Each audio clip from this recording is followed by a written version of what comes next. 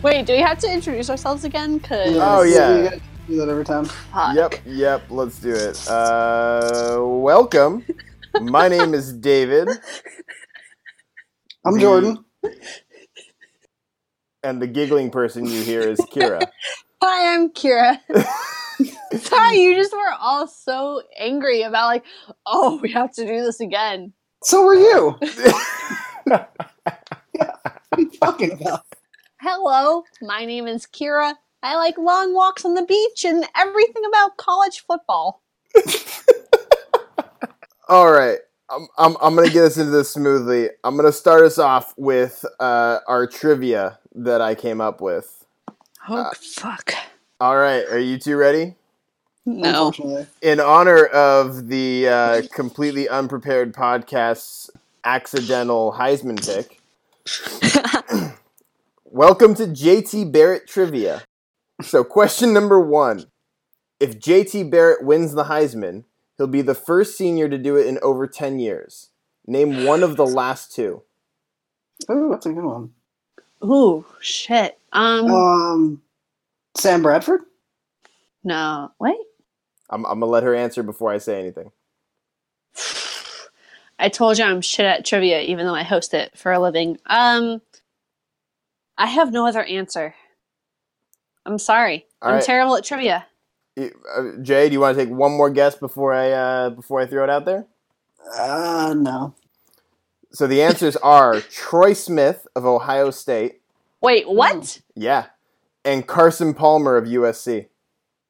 Carson Palmer was in the last 10 years. No, I guess that makes sense because I mean, No. 07. He'll be the first senior to do it in over 10 years. Name Oh, one of the gotcha. last 2. Gotcha. You gotta listen closely, guys. This is why trivia doesn't work for this particular demographic. Hey, look. Yeah, we don't listen. With our solid listener count, there's at least one person who's yelling, "I knew it was Carson Palmer." There's one deranged USC fan out There's there. one person. Well, there's more than one deranged USC There. fan. Just one that got it right. Although, I That's have like a feeling that the fan from LA is not going to be worried about Carson Palmer right now. Let's not go into baseball. So, what's next on the agenda? Second question of trivia.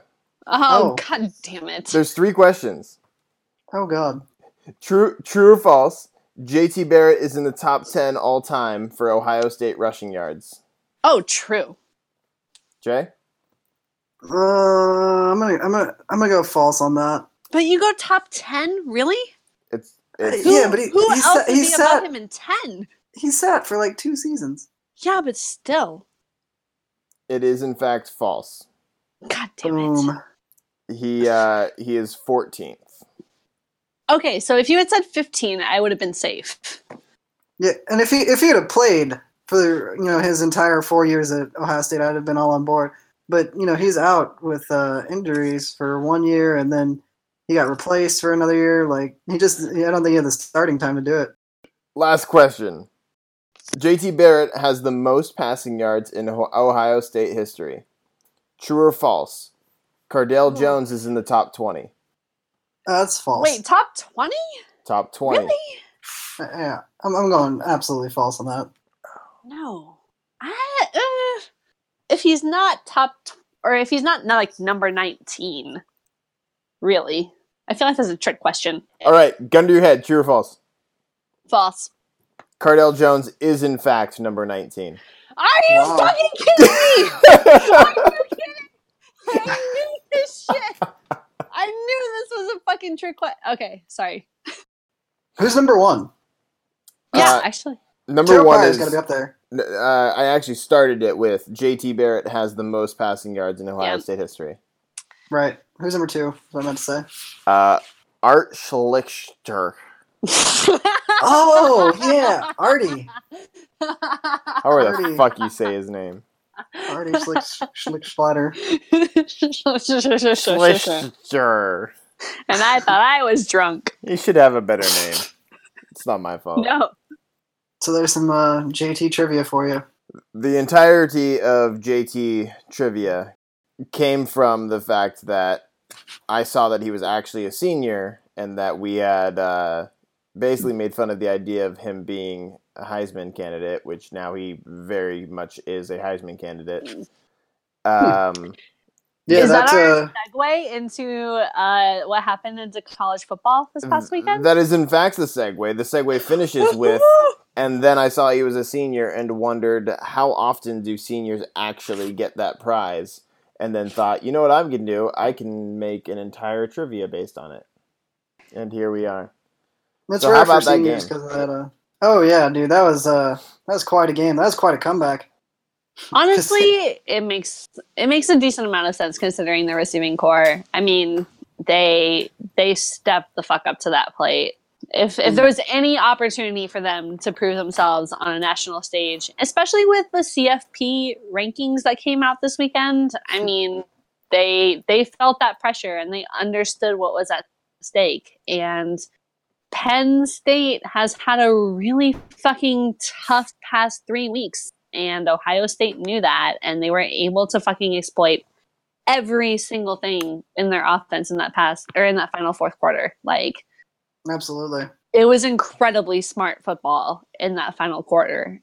It was crazy because like I saw Barkley run back that the kickoff, and I pointed out to you guys that number 4, I don't know his name, but number 4 was the unsung hero of that play because he had a perfect opportunity to go ahead and throw a block in the back there, and I have no doubt in my mind that if he were a Seahawk, he would have done it and ruined that run back.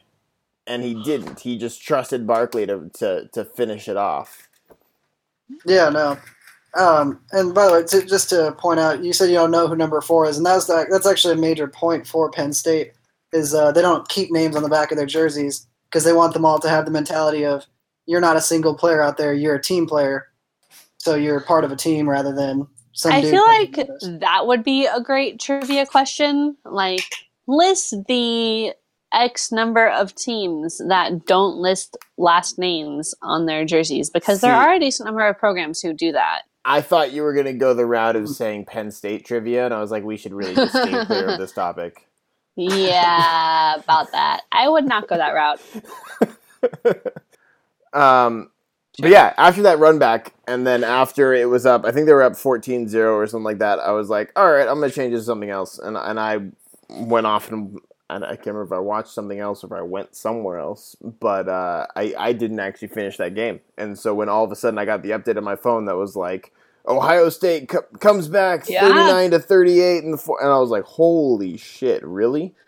Well, and that was the hard thing. I mean, not the hard thing particularly, but that was the one game where people really did not overestimate Ohio State, and only because of their past performance. And that's the hardest thing when you're looking at records. And again, this is segueing into like the whole CFP standings and what that top 10 looks like, because I have multiple qualms about that whole entire top 10 for the college football playoff standings. But when everybody was talking about Penn State, Ohio State, oh my goodness, this is going to be like the show off of the year. You're going to really have your top 2 teams from Big Ten showcasing their best teams. That's what happened. And Ohio State, we've talked about this before. Like, I respect the shit out of Urban Meyer, and he has the ability to command a great team. And that's what you saw in that fourth quarter. Like, yeah, absolutely. And JT Barrett just put on an absolute beautiful performance. Every time you say that, it makes me cringe. I'm calling it. I called it a couple weeks ago. It's JT Barrett for Heisman. I still think it's Saquon Barkley, but you guys are probably right because they tend to favor quarterbacks. I mean, it's pretty balanced between quarterbacks and running backs. Just in recent years, it's been the quarterback, but yeah. Well, and that's one of those things that the Heisman voting ceremony, or not ceremony, but like the process of voting for the Heisman, you get a certain amount of bias because it's college football, and college football draws a very different crowd. And you're going to get those people who think, oh, it should be the quarterback. Oh, it should be the running back, like those offensive players. So it'll be interesting to see how they adapt to that. And I think that's a lot of the reason. Yeah. Again, I don't mean to harp on this point, but why Georgia was number 1 this past week with the rankings, because you get that media hype and you create that storyline. Georgia, I can see Georgia as the number 1, just purely based on strength of schedule, because they've dismantled some very good teams and in dominant fashion. Whereas, like Alabama's marquee win was against Florida State. Yeah, A&M. But before that, it was Florida State because it was the number 1 versus number 3, and now Florida State just got absolutely demolished by Wake Forest. So it just takes away that little strength of schedule, which puts Bama behind them. Just looking at the teams, I'd probably still put Bama as over Georgia, but they're neck and neck, and it'll get sorted out anyway, so it doesn't really matter, because if they both win out, they're both going to meet each other in the SEC championship, and it'll be decided there. So when we're talking about J.T. Barrett versus Saquon Barkley, yes. So just looking at that game, the two of them both just played. J.T. Barrett's numbers: 33 for 39, 328 yards, 4 touchdowns. So that's an average of 8.4 yards and 4 touchdowns. Meanwhile, Barkley, 21 carries, 44 yards, 2.1 average, 1 touchdown. And a run back. Yeah, I agree. But just in terms of rushing, his long was 36. But the hardest thing about Saquon Barkley and looking at how he is utilized in that Penn State offense versus how JT Barrett has been relied upon in like Ohio State's offense in the past however many it really feels like he's been there for at least 3 to 4, if not 5 years. I mean, JT Barrett has anchored that offense. Him and Tanner Mangum have been playing forever. Yeah, I mean, honestly, JT has proved himself to be a very reliable player because he's been there consistently, and he really has put up the numbers in the past however many seasons he's been with Ohio State, versus Saquon really has only been a name in contendency for the past, season. Yeah, so, he got a little bit of recognition last year, but it's definitely been his season this year. Exactly, and that's where you really get into an argument about media bias, and you get into, are we favoring Ohio State because of JT Barrett, or are we favoring JT Barrett because of Ohio State? And after this game, I really do think, if Penn State beats up on Michigan State this next season, or not this next season, this next week, as a top 10 team should, then it will be a different narrative. But if they are not able to pull out at least a 13-point win over Michigan State, then you actually have JT Barrett in a very contendable Heisman position. Yeah, absolutely. And it's going to be a hard one. That's going to be a hard matchup in particular, too, with Saquon, because that's actually a very good rush defense. And it's not as much of a, you can get a lot through the air on Michigan State, but it's definitely a rush defense, rush heavy defense. So it's gonna be very difficult for. It'll be the moment where Saquon can really make his mark. Like, is he a Heisman contender? Like, is he the Heisman winner, or is he not? This was JT's moment, was him against Penn State. Now it's Barkley's moment of him against Michigan State. Yeah, and you look at how Mark D'Antonio has managed that offense in his entire 2017 campaign, and even you could go back into 2016. He's really given his team a very, very solid baseline as to being a solid contender in that Big Ten race and being a major disruptor in teams like Penn State, Ohio State, Michigan, being able to contend for a top 4 college football playoff team. So I think that's really ultimately where it goes. And that comes back to the rankings. You look at the Big Ten, and they have been really fucking solid the past 2 seasons. 3 Yeah. seasons, give or take, as far as their top 5. You can argue any of them. So, Oh, absolutely. And as a result of all this too, the team that's getting ignored despite being great is Wisconsin. They're undefeated and they're yes. only ranked number 9. Yes, right? Yeah, like that's absurd. And they've had some good wins too. What about Miami Well, and at that 10? comes.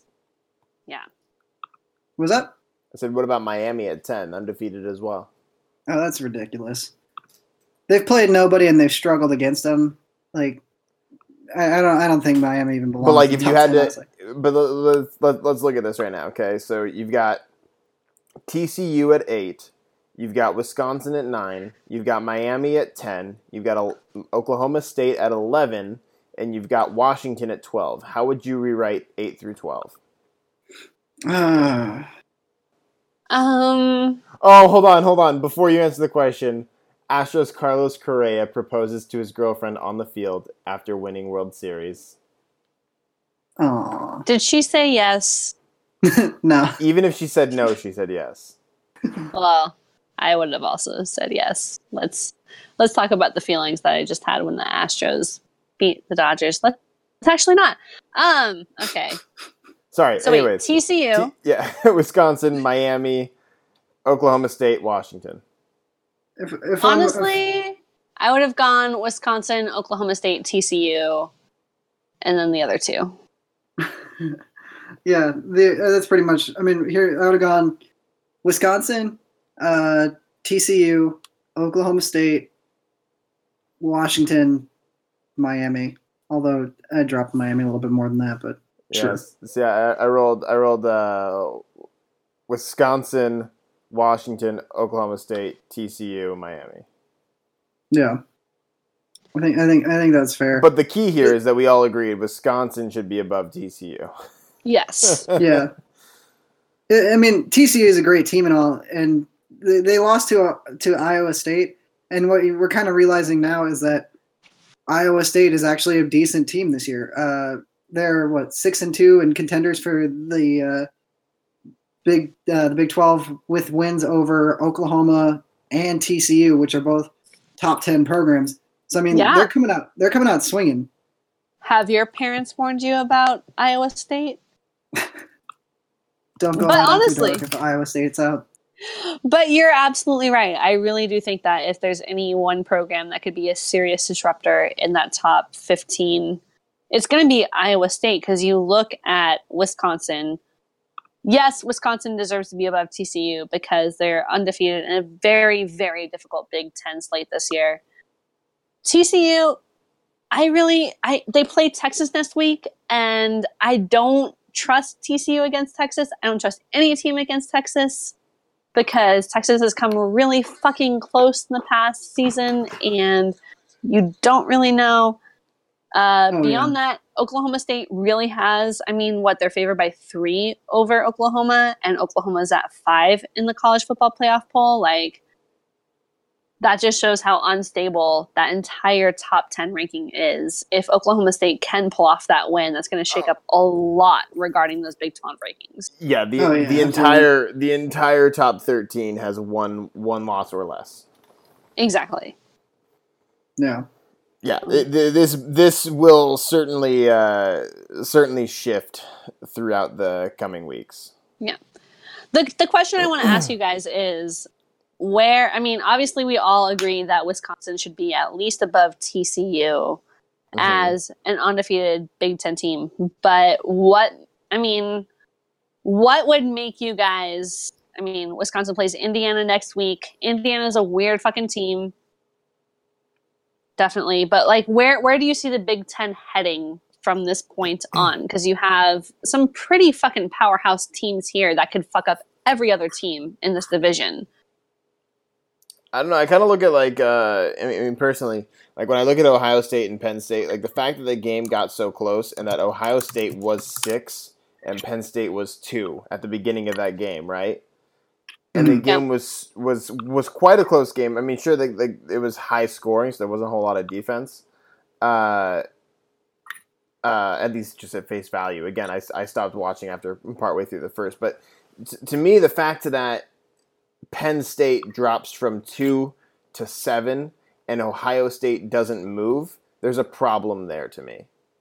And I think that you're going to see a lot of that with some of these Big Ten matchups. Well, the thing is, because we switched to the CFP rankings now, Yes. the AP poll means nothing. Like any rankings that they had before, Exactly. absolutely nothing. The CFP, their idea is that they look at the holistic value of your strength of schedule, what you've done and who you've played, and how good those teams actually are, how you looked on the field. They pass the eye test. It's things like that. But that's why they wait this long to do the CFP ranking, is so that there's no like inertia that you get to coast on for the entire season.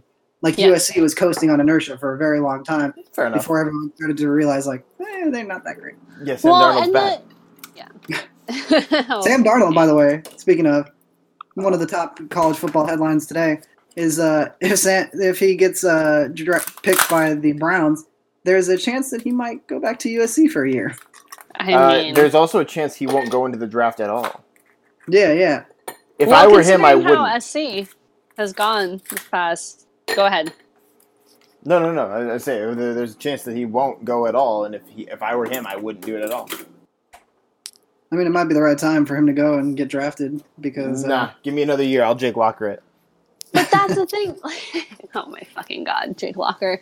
That's the thing that you're considering in this NFL draft is you try and look at these 32 teams.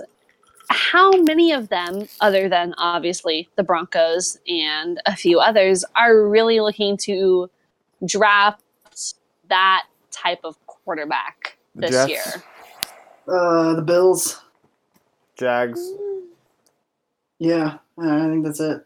So you're looking at Bills, Jags. Considering their records. Truth be told, though, Giants, Chargers, Steelers, Ravens. You think all of them would go I think all of them would consider it if it dropped to their position in the first. Oh yeah, they're not going to trade up. They're not going to trade up. Absolutely, if it dropped. But here's the thing. Here's the thing, though. If somebody let's say that the quarterback field is Baker Mayfield, it's Josh Rosen, it's fucking Josh Allen. Josh Allen. Allen. Sam Darnold. So you've got like four there. Well, I mean, yeah, we're making fun of it, but people are talking about him for a reason because they see something apparently, and fine. The Browns can take Josh Allen. That's fine with me. Well, we were just talking earlier about the lack of development that the Browns have. So, but you know who's gonna get him is he's gonna drop all the way to the Patriots. It's gonna be the future, and then he's actually gonna work out, and the Patriots are gonna be great again, and we're all gonna be sitting here like, I never could have thought it. Yeah, we'll everybody works out when they get a Belichick. Yeah. Oh god. But then add JT Barrett into that mix, and then Lamar Jackson if he comes out. I mean, you've got 6 viable first to second round quarterbacks, and only 8 teams that really could use taking a quarterback at that range. Yeah. There's going to be a couple that are going to jump up and reach for the one that they want. But for the most part, you're going to be looking at people who just let it drop to them, like when the Broncos took Paxton Lynch. Exactly. I think that's going to be the biggest determining factor in this upcoming draft is A, who declares to begin with, but also B, how far are you trusting these kids to hang on and how, there are so many other needs that a lot of NFL teams are trying to address right now in their offense and also their defense. I mean, the past, 5 years, you've seen more defensive players taken in the first round of the NFL draft than in previous NFL draft history. It's a shift. And I think that these kids need to be considering that when they're looking at whether or not they're going to declare. Particularly looking at you, Sam Darnold. We know you listen. Yeah, the other thing we're not mentioning here is also not all teams are drafting need-based. A lot of times they'll be drafting athletes, which is particularly the methodology of the Seahawks drafting. But other teams do too, where you're looking for, all right, well, we're not going to get a guy we need right here, because if we do, we're just reaching for no reason. Yeah. So we're going to take an athlete and see what we can do with him. And then that's how you get players like Devin Funchess, or all these other guys that kind of switch around in their position, even though in college they played quarterback or whatever they did. Well, that's a great point, especially particularly when you address how the NFL has shifted into not even shifted into a business mindset, but yes, it is ultimately a business. So Yeah. The problem is sometimes it doesn't work out quite so well, like that. Who was that old Michigan quarterback? Devin Funchess? No, the other one. Played running back for the Jags. Denard Robinson. Thank Denard you. Robinson. Thank There you. it is. Shoelace. My point being, God. it doesn't always work to just take an athlete. No, yeah. I mean, it also doesn't always work to pull a need-based guy. True. I mean, people bust all the time regardless of Yeah. their position. Well, and And that's some where of them switch over and do great, like Terrell Pryor.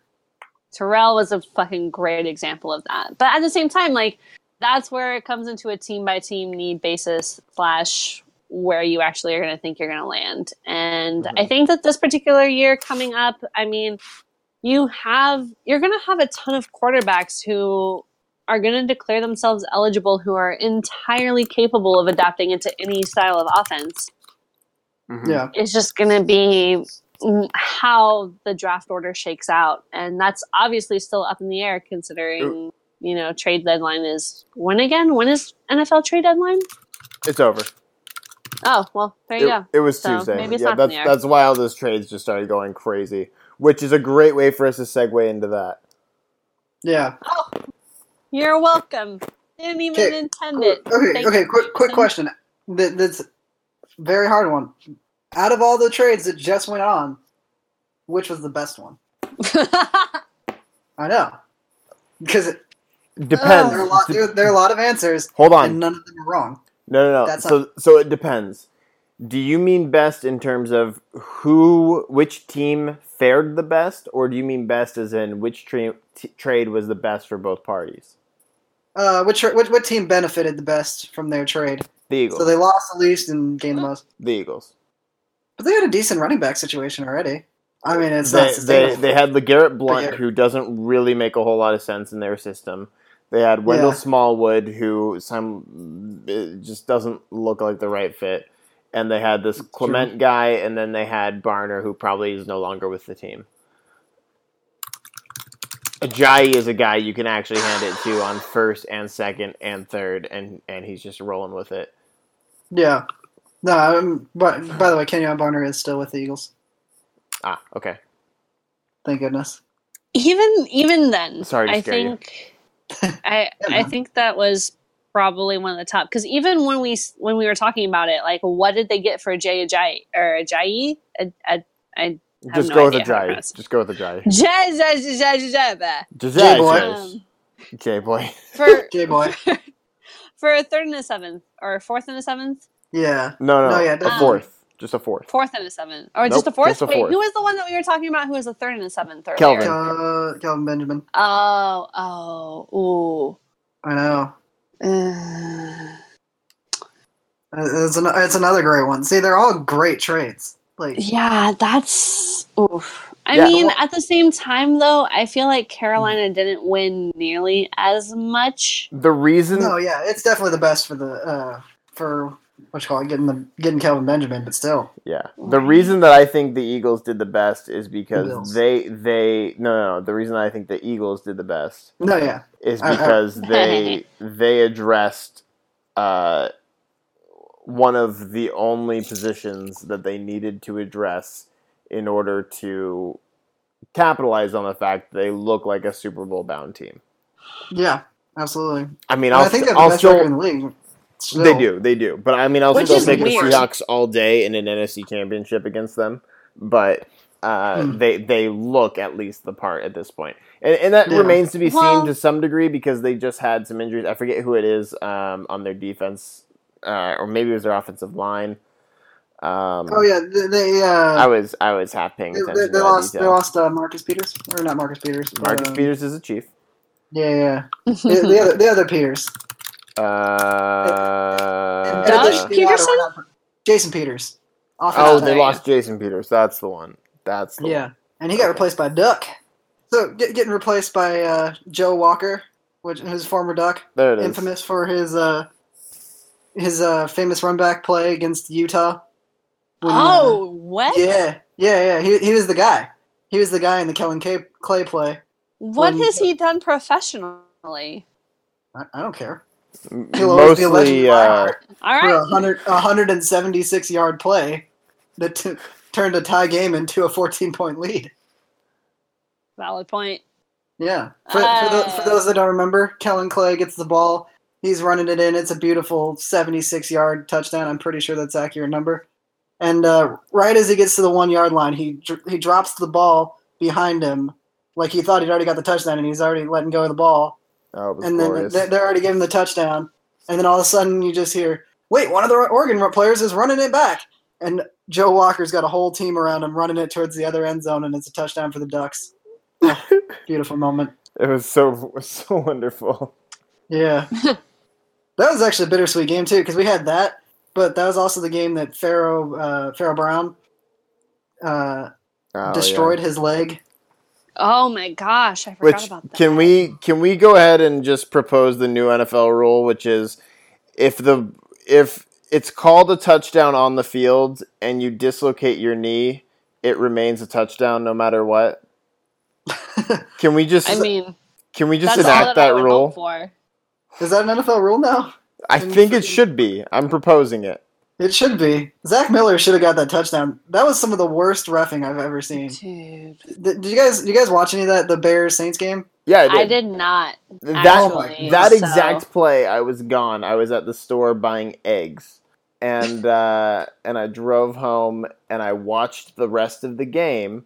And it actually wasn't until Sunday Night Football Night in America, where I saw the actual highlight. Or maybe they referenced it and I looked it up. I can't remember if it was on the TV or if I looked at it myself. But they didn't show it. Okay, so I didn't hear about the actual thing until I was watching Football Night in America. Yeah. And then I went and looked it up and I was like, holy shit. That wasn't even the worst call of the game either. The worst call was actually against the Saints, where they're doing like a little under cross, or like they're on defense, right? And they have a little under crossing route for the Bears. And before any contact whatsoever is made, a flag is thrown. The defender comes in, makes a clean tackle, never touches him above the shoulders, and the ref calls it a face mask.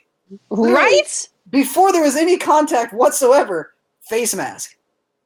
I don't know, like, there's bad reffing, and then there's whatever the fuck that was. Well, weren't you guys, like, I'm not gonna lie, I was, Drunk? not invested. Okay, yes, also. Sorry. But weren't you guys saying that, like, the entire refereeing, not only just on that play, but throughout that whole entire game, was just weird? Oh, yeah, I was bitching the entire time. Yeah, Like, that was a weird game, right? It's like what I just said earlier. Refereeing is just a failsafe for betting. Well, I mean, all the games are fixed. Put your tinfoil hats on, guys. All the games are fixed. I was literally just about to say about how I have complained this entire past week about the Major League Baseball and how, all of the conspiracy theories surrounding MLB and the World Series. And tonight was a normal baseball game, which is weird. But, I mean, I definitely wore my tinfoil hat for the past week. So, yep. Bye. Well, and the thing is, like, I was thinking, like, I can usually be like, okay, let's tinfoil hat it and just be like, oh yeah, the refs were biased towards the team, but there was no bias towards it. Like, both teams were getting fucking crazy weird calls. Exactly. That just didn't make sense. It's like, you guys aren't. This is just ruining a game. It's not even like giving one team an advantage or anything. It's just you're just trying to kill a game for some reason. They're very upset about the anthem protests. We always make it back there. It's flowing over into not only the players and the teams, but the refs as well as Papa John's. Hey, if there's one thing I've learned in my entire time talking to you two, it's that there's exactly three things that will always come up: JT Barrett Heisman, football football players kneeling, and Mike Leach. Don't Don't forget Juju. Don't forget Juju on the Juju. beat. Juju on the screen. Juju on the screen. I messaged him, by the way. Wait, what? For people who are listening, You beat have me no to idea what it? we're talking.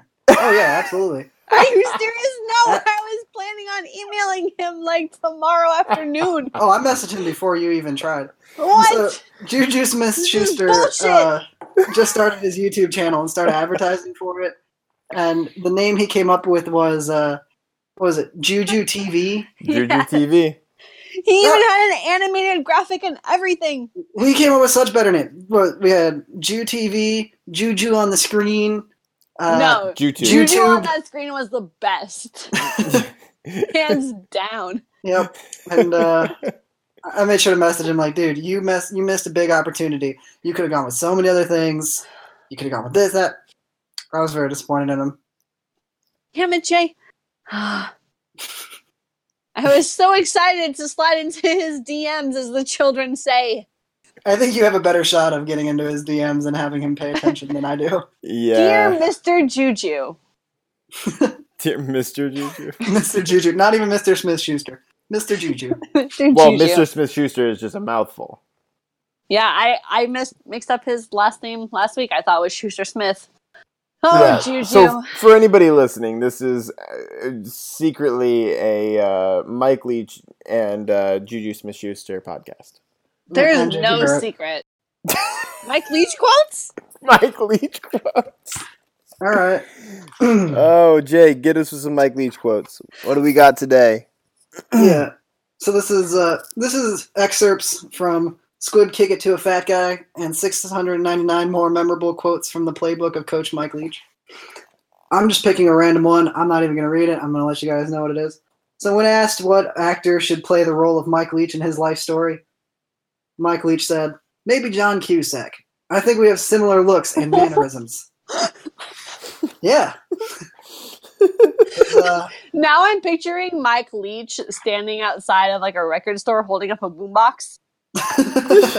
Solid reference. Oh my god. But he wouldn't even be playing a song. He would be playing like a recorded taping of somebody like reading his book. I do need to take this book down to Pullman and get him to write Craig James killed 5 hookers on the inside of it. Oh, if you can do that, Jay. Somebody did it already. Really? That's where, oh yeah, because he hates Craig James. That's where the Craig James killed 5 hookers. Meme came from. 'Cause Sorry, Craig James, I'm behind on this. Yeah, Yeah. I had no idea this existed. Oh yeah. So what happened was Craig James really pushed Mike Leach into taking his kid onto his team, and Mike Leach was not in favor of it, but eventually he caved. And his kid turned out to be a piece of shit because he's Craig James's kid, and he didn't care about practice. Didn't care, like he just didn't try, and he would like always try to get out of practice. So like one time he said that he'd gotten a concussion, so he couldn't practice. So what Mike Leach said was, all right, well, why don't you go to the locker room with one of the trainers or like some training facility with one of the trainers. So that way you're not out here getting hurt, which that kid ended up twisting it and later confessed that he lied about it, saying that Mike Leach locked him in a closet, and, like a storage closet by himself. Fuck, I remember this now. In the dark. And so as a result, Mike Leach got fired from Texas Tech, and everyone was pissed about it because that's bullshit. And thus someone went on the Wikipedia for Craig James, and it said somewhere on there that Craig James killed 5 hookers. And then that just turned into a whole meme. At which point someone went up to Mike Leach and got him to sign his book, Craig James Killed 5 Hookers, Mike Leach. And now it's gone into history books as Craig James Killed 5 Hookers. So hold on. Mm-hmm. You mean to tell me this whole time that I'm hearing this Craig James killed 5 hookers joke, that he didn't actually kill 5 hookers? Oh, he absolutely did. When he was at Southern Methodist University, he killed 5 hookers. It's a proven fact. Go look it up. No, but you just told me that the fact was written in from the joke itself. It was on Wikipedia. It has to be true. I'm not... Okay. Jay, this is how Trump got elected. So I'm gonna need a little bit more help here. That's all I got for you. Craig James killed 5 hookers. All right, it's fact. CJK5H.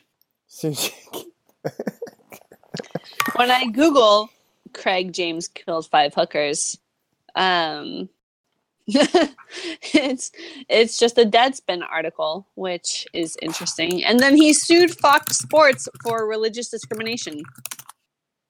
Yep, that great. Sounds about right. He also ran for, I think, the Texas Senate or something like that. No, that's David Dewars. Wait, what? Wait. James ran too. And wait, really? People made he lost by a landslide. Well, obviously. But people made fake things about him, like killing 5 hookers for his political campaign. The fact that there's an article titled "Craig James is a Christian martyr," according to Craig James. Oh wow! Yeah. So don't look now, but I'll bet you he was on Glenn Beck's program. He's. I say this as somebody who listens to Glenn Beck. So. Great segue from Glenn Beck would be another Mike Leach quote. Yeah. I was going to say, speaking of crazy people on Fox News and their gay frogs, the TCU Horned Frogs and that Iowa State game. Hey, there's a segue if I ever seen one. Yeah, that was a crazy game. Did you guys see that? 15-10. Dude, Iowa State, dude. They kept Kenny Trill in check, which is very impressive because that's actually a very good quarterback. Trill. There's 2 good ways to become a good quarterback in the Big 12, by the way, and it's go to Texas Tech and then transfer, or go to Texas A&M and transfer, and then you're set. Baker Mayfield, Texas Tech originally. Kenny Trill, Texas A&M originally. Kyler Murray, who's the backup in Oklahoma, originally at Texas A&M. Kyle Allen at Houston, originally at Texas A&M. Davis Webb was originally at Texas Tech. Wait, that's a name I haven't heard in a while. Well, what is he doing now? I have no fucking idea. He's on the Giants. He's EJ Manuel's backup. Wait, okay. I guess actually that makes sense when you put it there. But yes, continue. Iowa State just did a very good job of keeping Kenny Trill and that defense and that offense in check. Iowa State is bowl eligible for the first time in 5 years. I'm so sorry. True. Yeah, and they took down two great teams. They held Kenny Trill in check, 12 for 25, 135 yards, 2 interceptions, no touchdowns. That offense got nothing. They put up 0. The only thing they had a 94-yard kickoff return in the third quarter, which great way to start the third quarter. But then you have to do something after that, and they just couldn't. Well, I think the most entertaining thing to me is looking at the Big 12 as a larger picture, and you have 4 teams, right, that are 4-1, because you got Oklahoma and Oklahoma State. One of those. Iowa State. Yeah, exactly. So then you have one of those is going to take 2, and then TCU is the 4th. Yep. Wait, so Texas is at 3-2? Yep, they're tied with West Virginia. Okay, and that's just your Big 12 standings. I mean, Texas is fucking 500 on the season. They're at 4-4 overall. Oh yeah, but they could easily be 7-1 with just a few small. Yeah, because three of those big games came down to the absolute wire. 2 of them in overtime, and then that Oklahoma game. Yeah. And Iowa State's on a 4 fucking game winning streak. I mean, literally, parents, this is a public service announcement. Talk to your children about Iowa State football. They're going to have to know. You laugh. I'm serious. I think I'd still rather be out in the dark with Iowa State than I would with 0-8 Baylor. Oh God. Fair enough. You mean Hey. 132nd ranked sexual health campus, Baylor? Yep, that's the same one. Hey, you know what? They're not as bad as BYU. Okay, But yeah, so shouts out to Kansas for not being at the bottom of the Big 12 despite being 1-7. right. It's the first time that Kansas gets to look at anybody and be like, well, at least we're not as bad as them. Speaking of that, let's talk about the Browns. Oh God. Do we have to talk about the Browns? We don't have to, but I just felt like it was a natural We do. segue. We actually do have to talk about the Browns because Josh Gordon is getting to play again. Oh, That's there it big is. That's big news. He's back. And that segues really well too because he played at Baylor. At what point do you just kind of drop it and accept that, hey, we're the Browns? Well, I mean, at some point you have to fire everybody who makes decisions, and if the problem is stemming from the ownership themselves, then they have to put somebody else in place who can make those decisions and remove themselves as an active owner. Well, and that's the hardest thing is, like, I feel like that Browns ownership is very close. And Yeah. I feel like they all, like, the Haslams have really honestly pushed for the current system. I'm so sorry. For the current system that the Browns have set up. And I honestly don't know anything about the Haslam family. I don't understand how the Browns ownership works. Yeah, but I mean, that team has been so inept for so long that at some point they have to look at themselves and be like, fuck, maybe it's us. Yeah. Yeah. Because, I mean, you can't tell me like, oh, it's absolutely been because of quarterback situation or because of coaching situation. It's like, yeah, that counts for a while, but yeah, when you've been this bad for this long, well, because even like I think the last time they had a decent season was under Bill Belichick. Somebody where was it? I was listening to a podcast and they pointed out that the last happy thing to happen to the Browns was Peyton Hillis being on the cover of Madden. Oh wait, when? What? It was like 2012 or something like that. Okay, I am definitely dating myself. That's all right. Thank you. Wow, that's a lot. Wait, okay. Before that, when was the last happy thing to happen to the Browns? Because 2012 was not that long ago. It was only 5 years, and especially when we're talking about how they've had 8 coaches in the past 15 years. I mean, I think the last happy thing to happen to the Browns prior to Peyton Hillis being on the cover was the Browns winning that legal battle on maintaining the actual name and records of the original Browns. That's probably their last big win. That was their last big win. Except we get to be the Browns again. So basically, the Browns should transition into legal defense instead of NFL defense. Yeah, it might work out better. I think also a big win for them is whenever they're like, hey, we didn't get the first overall pick this year. Woo, we got San second. Francisco. Oh man! Speaking of San Francisco, can we get into the Jimmy G trade? Jimmy G, yeah. I liked that when I said Jimmy G to San Francisco. Jay's first response was Jimmy Graham. Dude, you got me so excited because I see Jimmy G and that's the one I think of. And I'm like, finally, we're done with this stupid experiment. But you will not be done with the Jimmy Graham experiment for at least until he blows a fucking tendon, whether it's in his shoulder or his leg. Happened. Actually, to be fair though, he blew a tendon and they continued. Oh well. No, but to be fair, I was actually very happy with how we had him in our last week because we started doing a 2 tight end set, which is actually perfect for Jimmy G because now we have the extra line to go. He gets to sit there and decoy a little bit, and it actually worked really well because he ended up getting 2 touchdowns and a very, very good game. Like, if we use that 2 tight end set, I think using Jimmy Graham is perfect. Yep. But it's when we try to run traditional set and they were like, oh, guess what? Jimmy didn't block again because Jimmy can't block. But yeah, and it's only going to be more monstrous now with Dwayne Brown on the line. Oh, yeah. That's such a solid grab for the Hawks because that is a big dude. I think he's what. Before I just throw out numbers that I'm hoping are right. Well, Dwayne Brown 6'4" is he was an All-Pro lineman. Wait, what?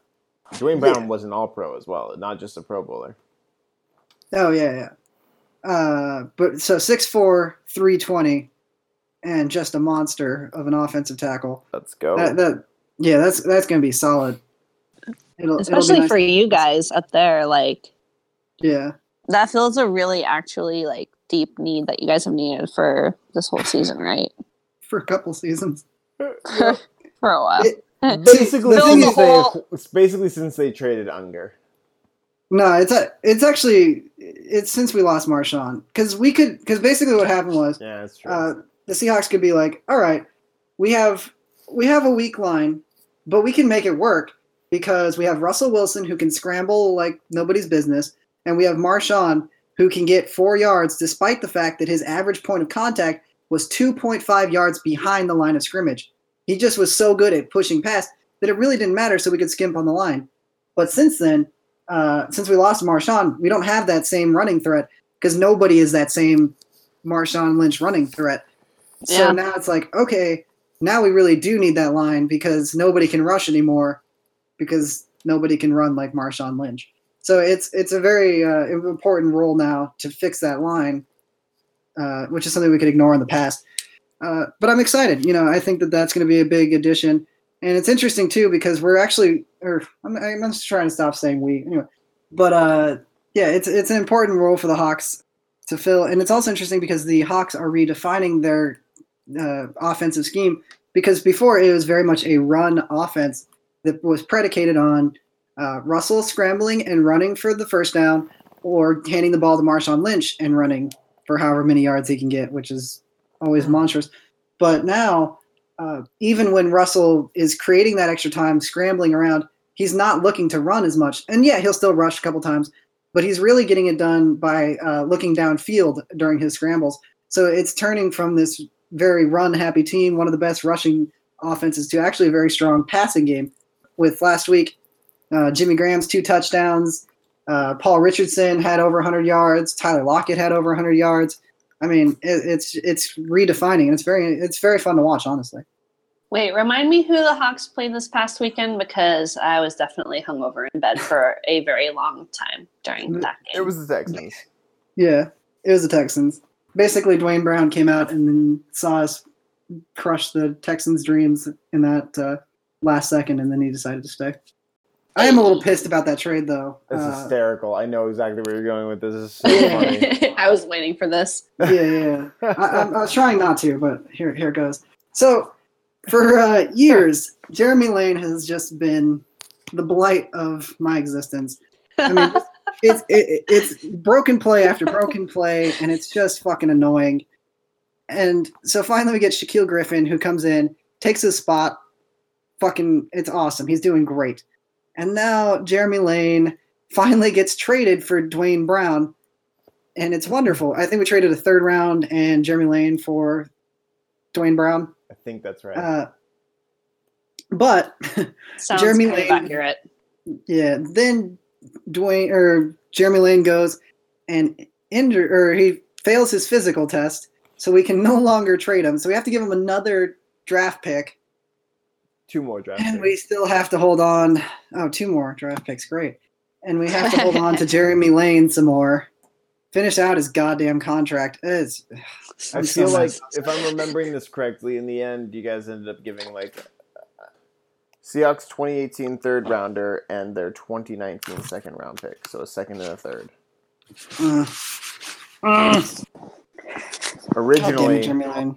Originally, it was him, a 2nd, and a 5th. So him falling out, they elevated the 5th to a 3rd. F&A, Cotton. F&A. That's a bold strategy, Cotton.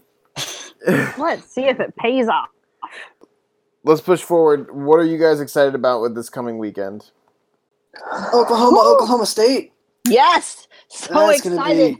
Yeah, that's gonna be so good. Baker Mayfield versus Mason Rudolph. Mike Honestly, I will be Gundy. Mm. so disappointed if that does not turn into a fucking crazy game. Oh, I feel like it's absolutely gonna be a crazy game. I mean, how can it not? It fucking better be. Otherwise, I will give up every single hope for anything being good in college football this year. I think that's a little bold, but I'm in. I'm a dramatic human being. Wait, are we restricting this to just college? Because obviously, college, I would definitely say Oklahoma State, but No, just all of the football. all of the football. All of the footballs. I want to see Cincy Jacksonville. I'm also excited for Clemson NC State. Ooh, really? Yeah. Played in at NC State.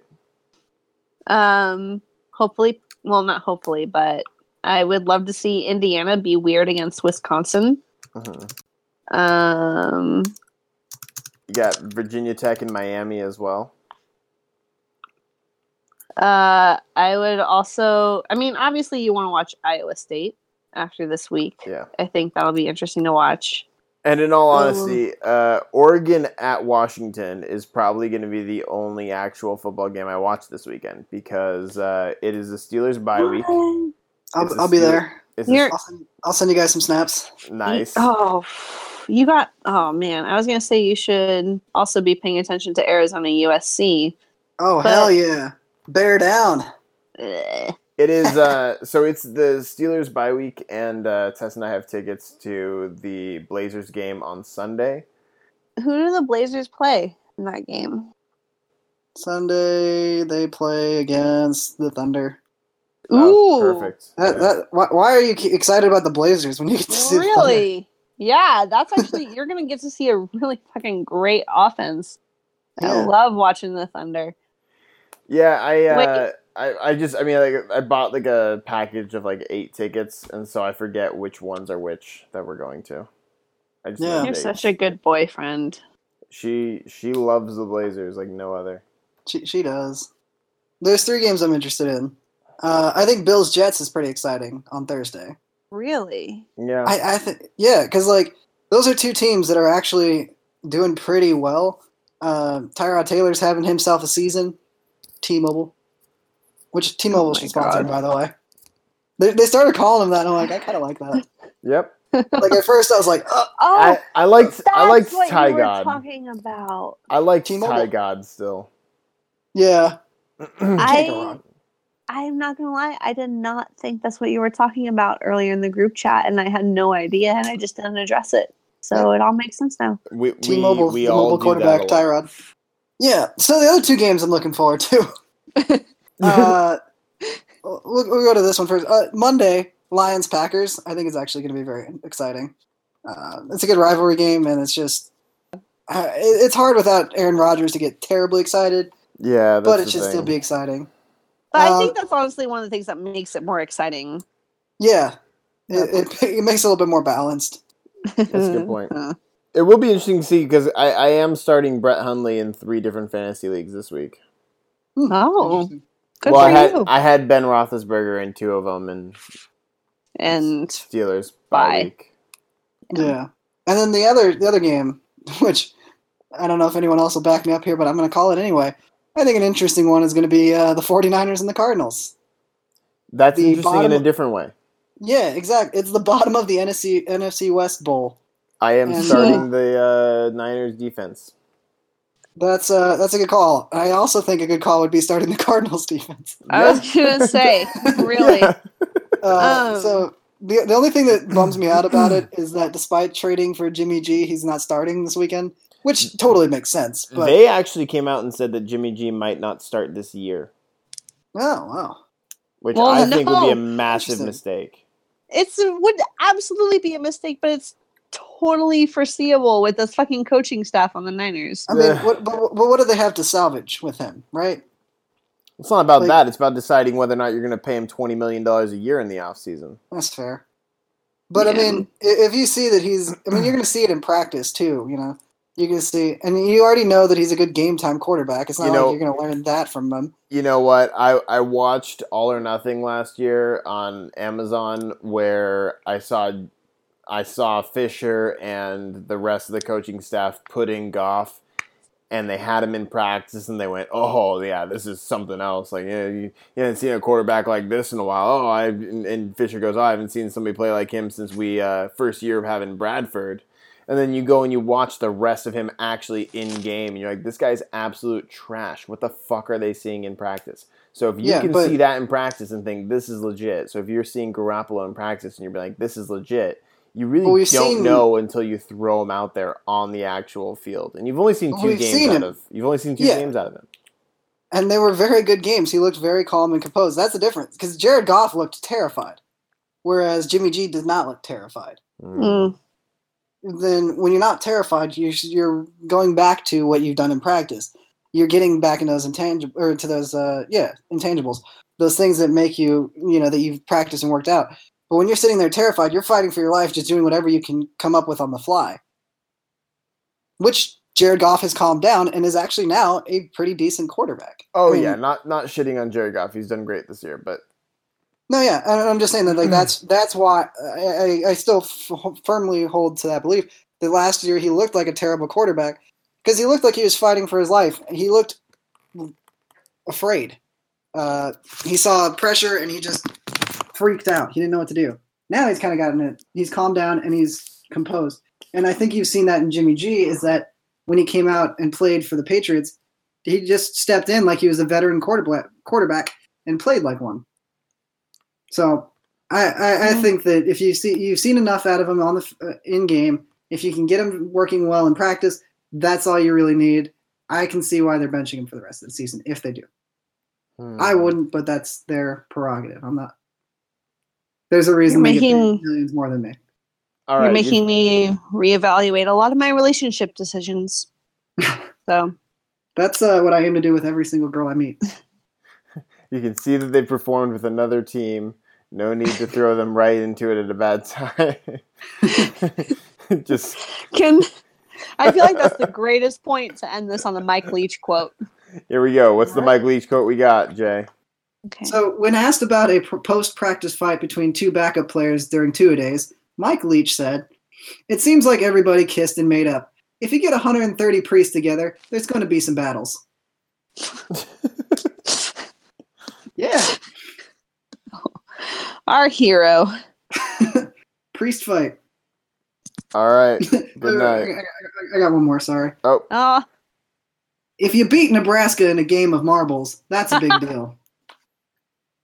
All right, kids. I didn't fall asleep. You made it. I'm going to bed.